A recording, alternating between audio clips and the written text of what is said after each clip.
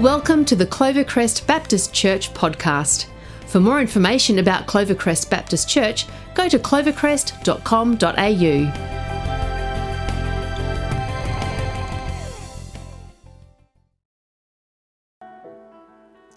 Well, happy Father's Day to all the dads in the room and those that are joining with us online. We pray that's a really great day for you. Well, today we have the opportunity to kind of sit together and to learn together as we kind of explore faith, family, and manhood. So we've gathered two lads from our community to be part of the conversation, a bit of a campfire conversation, as you can see what's going on here. I don't know about you, but when I go camping and I have conversations with other people around the fire, you can have some pretty open, honest conversations. You tell stories, you share experiences together. And that's what we're hoping to create today, a bit of a campfire conversation with these two guys. And my invitation for all of us today is to lean in, to open our heart, to open our mind to what God might want to speak to us about.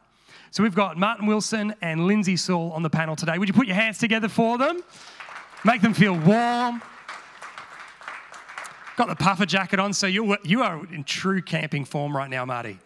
I like camping in winter. I tell you, it's the go-to. Camping in summer is a bit more testing along the way. Like I have one camping trip where we were camping on the Murray. It was just so hot that I got up at like 6 a.m. and then moved my pillow down to the riverbank and then just submerged half my body in water and went back to sleep just to try and cope with the heat that was kind of going on.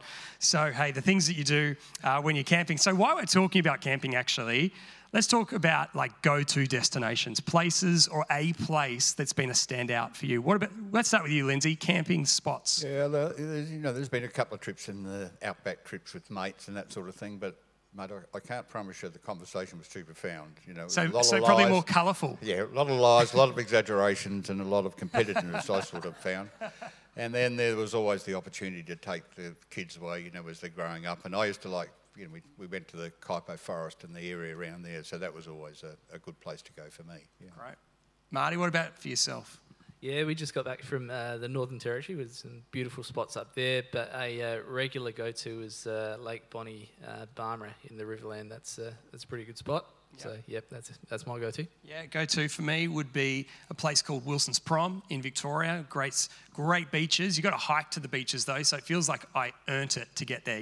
The white sand, the crystal blue water, like some pretty good spots along the way. Well, it would be great to get to know you a little bit more before we, start talking about faith and maybe moments that have shaped us. So, Marty, tell us a little bit more about you. What do you do with yourself during the week? Yeah, so I'm Marty. I'm married to Susie. She's up here every now and again leading worship. We've got three boys. Henry, he's 3, Roger's 5, and Maxwell's 7. And outside of family, I manage the food and beverage for the Oval Hotel. And then on a event there at the Adelaide Oval, I manage the Eastern Stand. So hospitality is my gig. Yeah, great. So good. What about for yourself, Lindsay?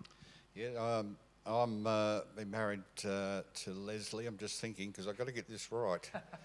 It's dangerous when you start getting numbers involved, isn't it? I'm just thinking she may be watching online, so I better get this right. 53 years it'll be in November this year, so it's Put your hands together. 53 years. How good's that? Yeah. And we have I'm retired, so I can't tell you what I sort of do day by day or week by week. It just seems to be that I seem to be able to keep fairly busy.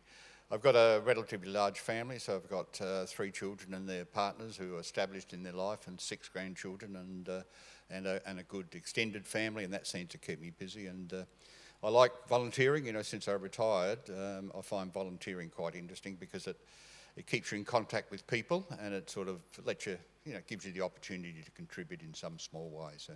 Yeah, so tell us a little bit more about volunteering. What are some of those spots that you have been volunteering? Well, I was into Lifeline when I first retired, so I started off as a volunteer there, and I started off actually as once a fortnight, and then I graduated into becoming a voluntary supervisor, and then I graduated into becoming nearly a full-time supervisor. So after 5 years I thought, let's get a little bit beyond volunteering. I thought I'd better pedal back a little bit. So, and then I became involved in an executive for a sporting club in a committee for a number of years, and then here at Clovercrest has been an opportunity to get involved in Alpha and that sort of thing, which is always a pleasure. So good. So Marty, tell us a little bit about your faith story. How did you come to faith? Yeah. As a kid, I went to church on a Sunday night, played basketball with the church team, went to youth group and did a Bible study. So from up until the age of 18, from the years 18 to sort of 32, the faith wasn't part of my life at all. I got a job in hospitality. The Sunday rate was pretty good, so that led me away to going to church, unfortunately. But it's not like it was on the shelf; it just wasn't there.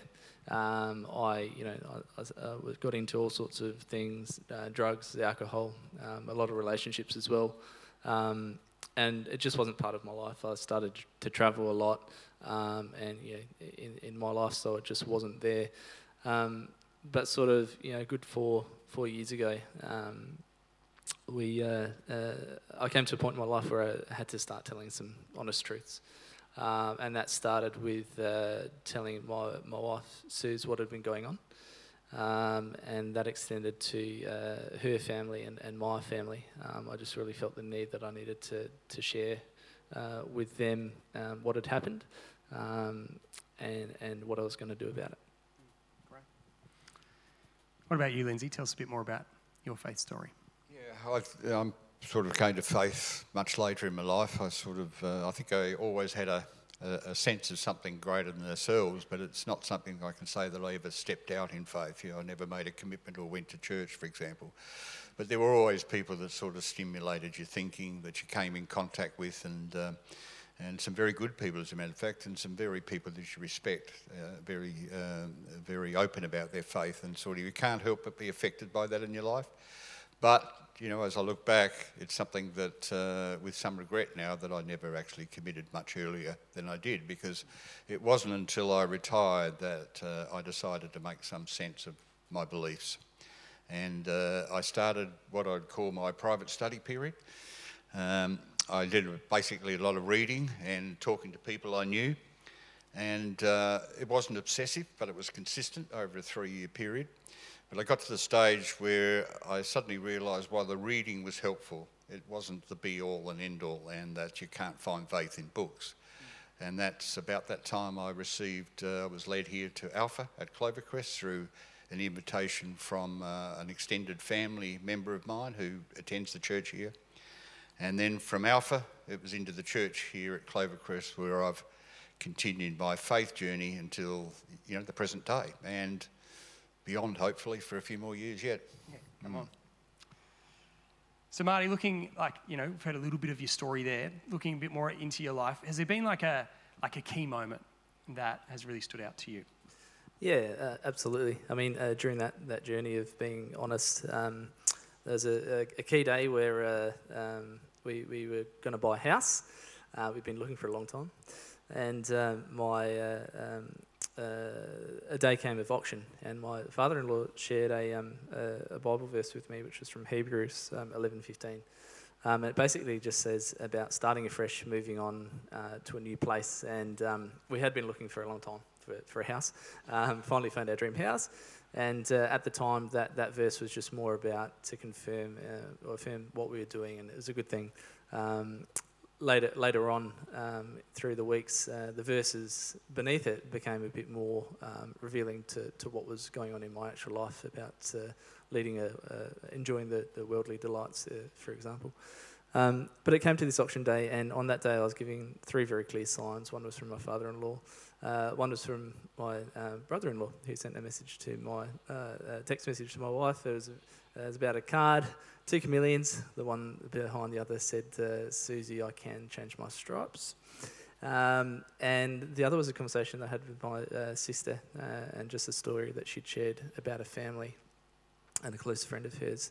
So we went through the auction, that was fine, and that night, my body was set on fire.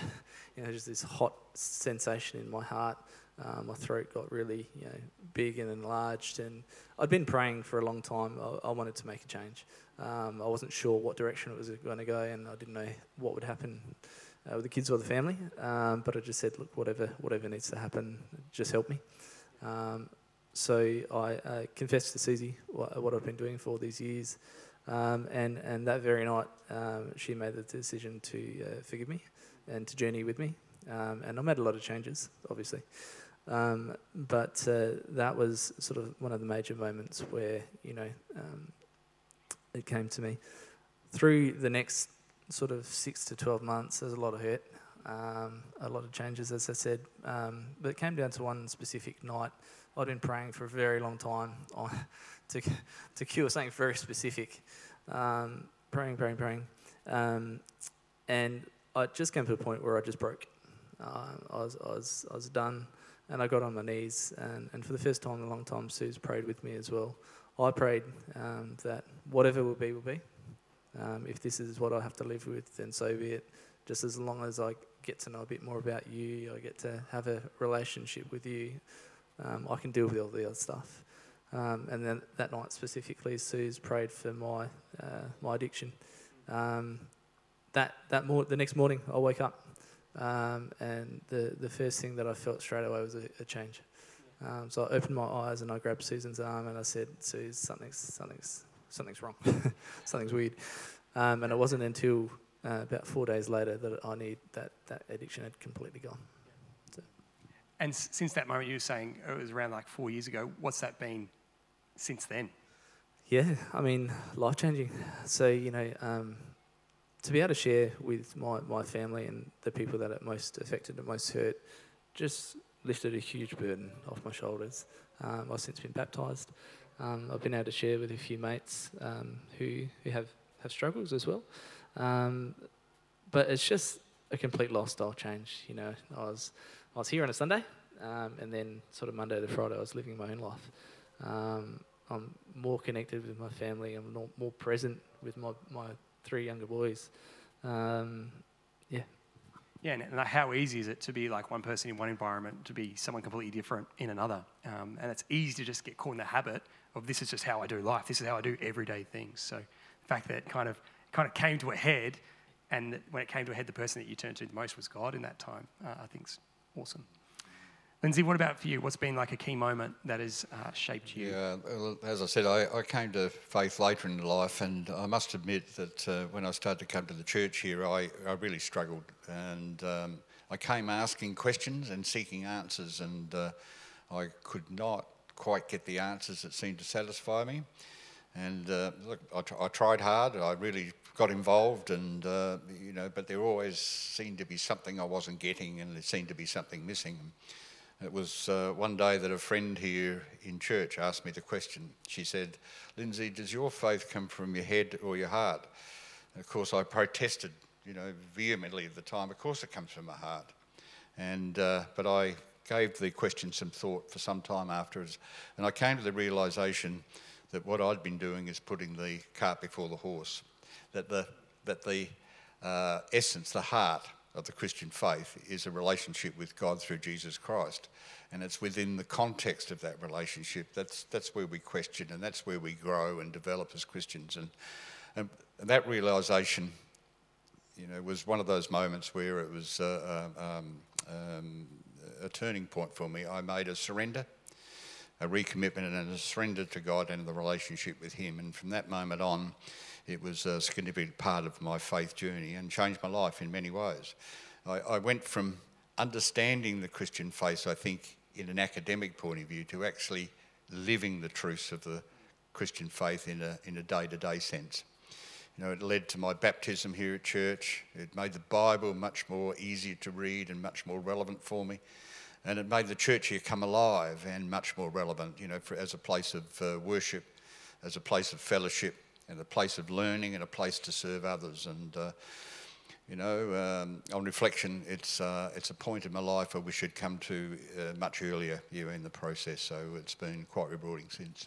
Yeah, and I think that question that you got posed is actually a great question for us too. Is your faith from your head or is it from your heart? Is faith just about academics or is it actually changing the way that you live your life? Yeah, very much so, because it was a question which just really, it was timely, and the way it came out. And I just say that, just listening to Marty too, that what we begin to understand is when it becomes it becomes real in your life. I'm just impressed by the things that Marty's talking about, is that change from inside out, that love that comes out of it, and the realness comes out of it, is a quite significant event in your life, or in my life. And certainly that time of surrender was one of those. Yeah, and especially when we get asked that question, you can just do the default answer. Yeah, of course. You just want to say the right thing, like tick the box. But when you actually sit and you dwell and you're really honest with yourself, that's when I think the real answer is. Yeah, exactly, I agree. And it's one of the little mantras I take with me if ever I feel I'm straying somewhat, is that little knock on the head, is just be real, be real, be real in faith, yeah. So good. So looking at this moment, Marty, you have this auction, this house that you're going for, this key moment. What did you learn, or where did you see God at work? Yeah, I mean, basically, he was just able to give me the strength. I was praying a lot, and I was praying for something specific, but he was able to give me the strength to sort of trust him and let go, and for me to be able to trust that it would be okay was hard to completely let go. But the biggest thing there was prayer. God heals all, and I was praying specifically for something, and prayer is so powerful. And if you keep on praying for something and you feel like it's not getting anywhere, I just encourage you to share with people. You don't have to share with everyone, but just share, because sometimes that opens up conversations about different directions. And it wasn't until I realised that I was praying for the wrong thing, and quite often I think we can do that. But prayer is so powerful, and I really want to encourage people to share whether your problem's big or small. We live in a community, and whether it's your brothers, your sisters, or brothers or sisters at church, I think it's really important, not just for accountability, but just to be able to speak it out. And God will show you the way. It might take a while. And it might not happen this year, next year, or next week, but it will happen, and it's in His time. And I think the thing for me, He didn't just want to heal my addiction on the spot. He could have done it easy, but He wanted me to come to Him and to want Him, and that's what's happened out of it. And it was in His timing that happened. So. Yeah, I just love what you're saying there around how powerful prayer is, and I think one of the dangers for us is that we give up too quickly. Like we pray asking for instant results, but knowing that sometimes stuff happens over time. And Scripture talks around like praying without ceasing. So this aspect of you continue to pray. It's not like tick the box, I've done for the day. It's this ongoing process of continuing to petition, to continue to put in front and before God. What about for you, Lindsay? Where do you see God at work? Yeah, I think as I reflect back, on my life, I think, in fact, God was always present. There's so many things that you look back on, so many inspirations that come to you, so many times when you're in a bit of being challenged, that sort of peace comes, and some answers and things resolve themselves. So I think there's always been a present. I just think, a lot of ways I was just too foolish really to acknowledge it and step out in it, to be quite frank. But certainly since I made my commitment and started that study period, it almost seemed like I was being led on a journey, and I always call it, there seemed to be a series of coincidences, if you like, which always seemed to lead logically to the next step. And certainly since I made that commitment and that surrender, I'm learning to sort of get out of the driver's seat, to trust God and to be real in my faith. And with God's help and God's guidance, I think I'm starting to get better at that. So it's a continual process, and day by day. And with God's help, it's a never-ending journey, and we're getting better every day. And as part of your story, your experiences, were there any scriptures that really stood out to you? Yeah, I think, as I said before, the Bible, became more easy to read and more think. And I think as you read it, there's always scripture and verse which stands out for you and finds inspirational. You find inspirational, but one part of scripture that always had meaning for me was Matthew 7 verses 7 and 8. And it refers to an invitation in my mind from Jesus during the Sermon of the Mount, where he refers to in verse 7, "Ask and it shall be given to you. Seek and you shall find. Knock and the door will be open to you." And it seemed to illustrate to me how simple and easy it is at times just for us to knock on the door, ask for forgiveness, and then invite God's grace into our lives. And they're powerful words, I think, which have the ability to change lives for the better, no matter what our personal circumstances. Because sometimes I think we also make it a little bit more complicated than what it should be, and that was a truth for me as I led up to that moment of surrender. It's not as hard as it seems. It can be quite simple. Great. What about for you, Marty? Like you've made reference to Hebrews already. Do you want to flesh that out a little bit more around the significance for you? Yeah, just encouraging me to sort of look into the Word a little bit more.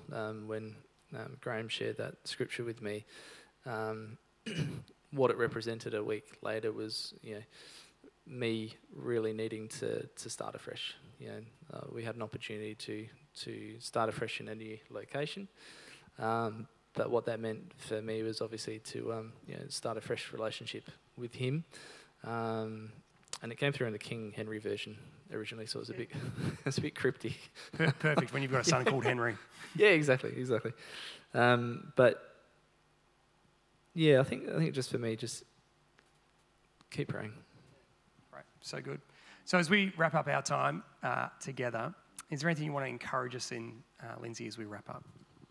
Now I've got to be careful here because I don't want to put myself forward as a perfect Christian, because I still think I've got a lot to learn. But one of the things I've come to understand is that it's okay to ask questions about Christianity. It's okay to have doubts about religion generally. And matter of fact, I think it's incumbent on us all at times to ask the questions and challenge issues if we think it's necessary, because that's the way we seem to learn and develop. But one thing we should never doubt is God's presence and his love for us in every second of our lives. And in that sense, I feel very blessed. I love what you say there. There's nothing wrong with asking questions. Like, doubt is actually not bad. I remember reading this quote from Cara Powell from Fuller Youth Institute. She says, "This doubt is not toxic to faith. Silence is." And sometimes there's healthy amounts of doubt that actually move us closer towards Jesus. And I just love what you said there. What about for you, Marty? What would you love to encourage us in as we wrap up? Yeah, just to be honest with yourself. Have the courage to trust someone. And it might be a spouse, it might be a friend. You need to tell someone. You need to talk. And that's really hard, first step. Then you can take a couple of steps. The weight that's going to be lifted off your shoulders will be amazing. God is so gracious and so forgiving. You'll find that people who are close to you will forgive you as well. And you might not have made the biggest mistake, but the sooner you can talk about it and talk about your stresses and struggles, as men too, sometimes we bottle it up and keep it in. But it really, to have that fluent conversation with God. And it doesn't matter if you feel like you're continually asking for this, for that, for this, for God. He just wants you to talk to him. And there might be a season of your life where you're able to pray for others more. But if you find yourself in a time that you just need to keep on praying and asking, that's okay. There's nothing wrong with that. So good. Would you put your hands together and thank our panelists today?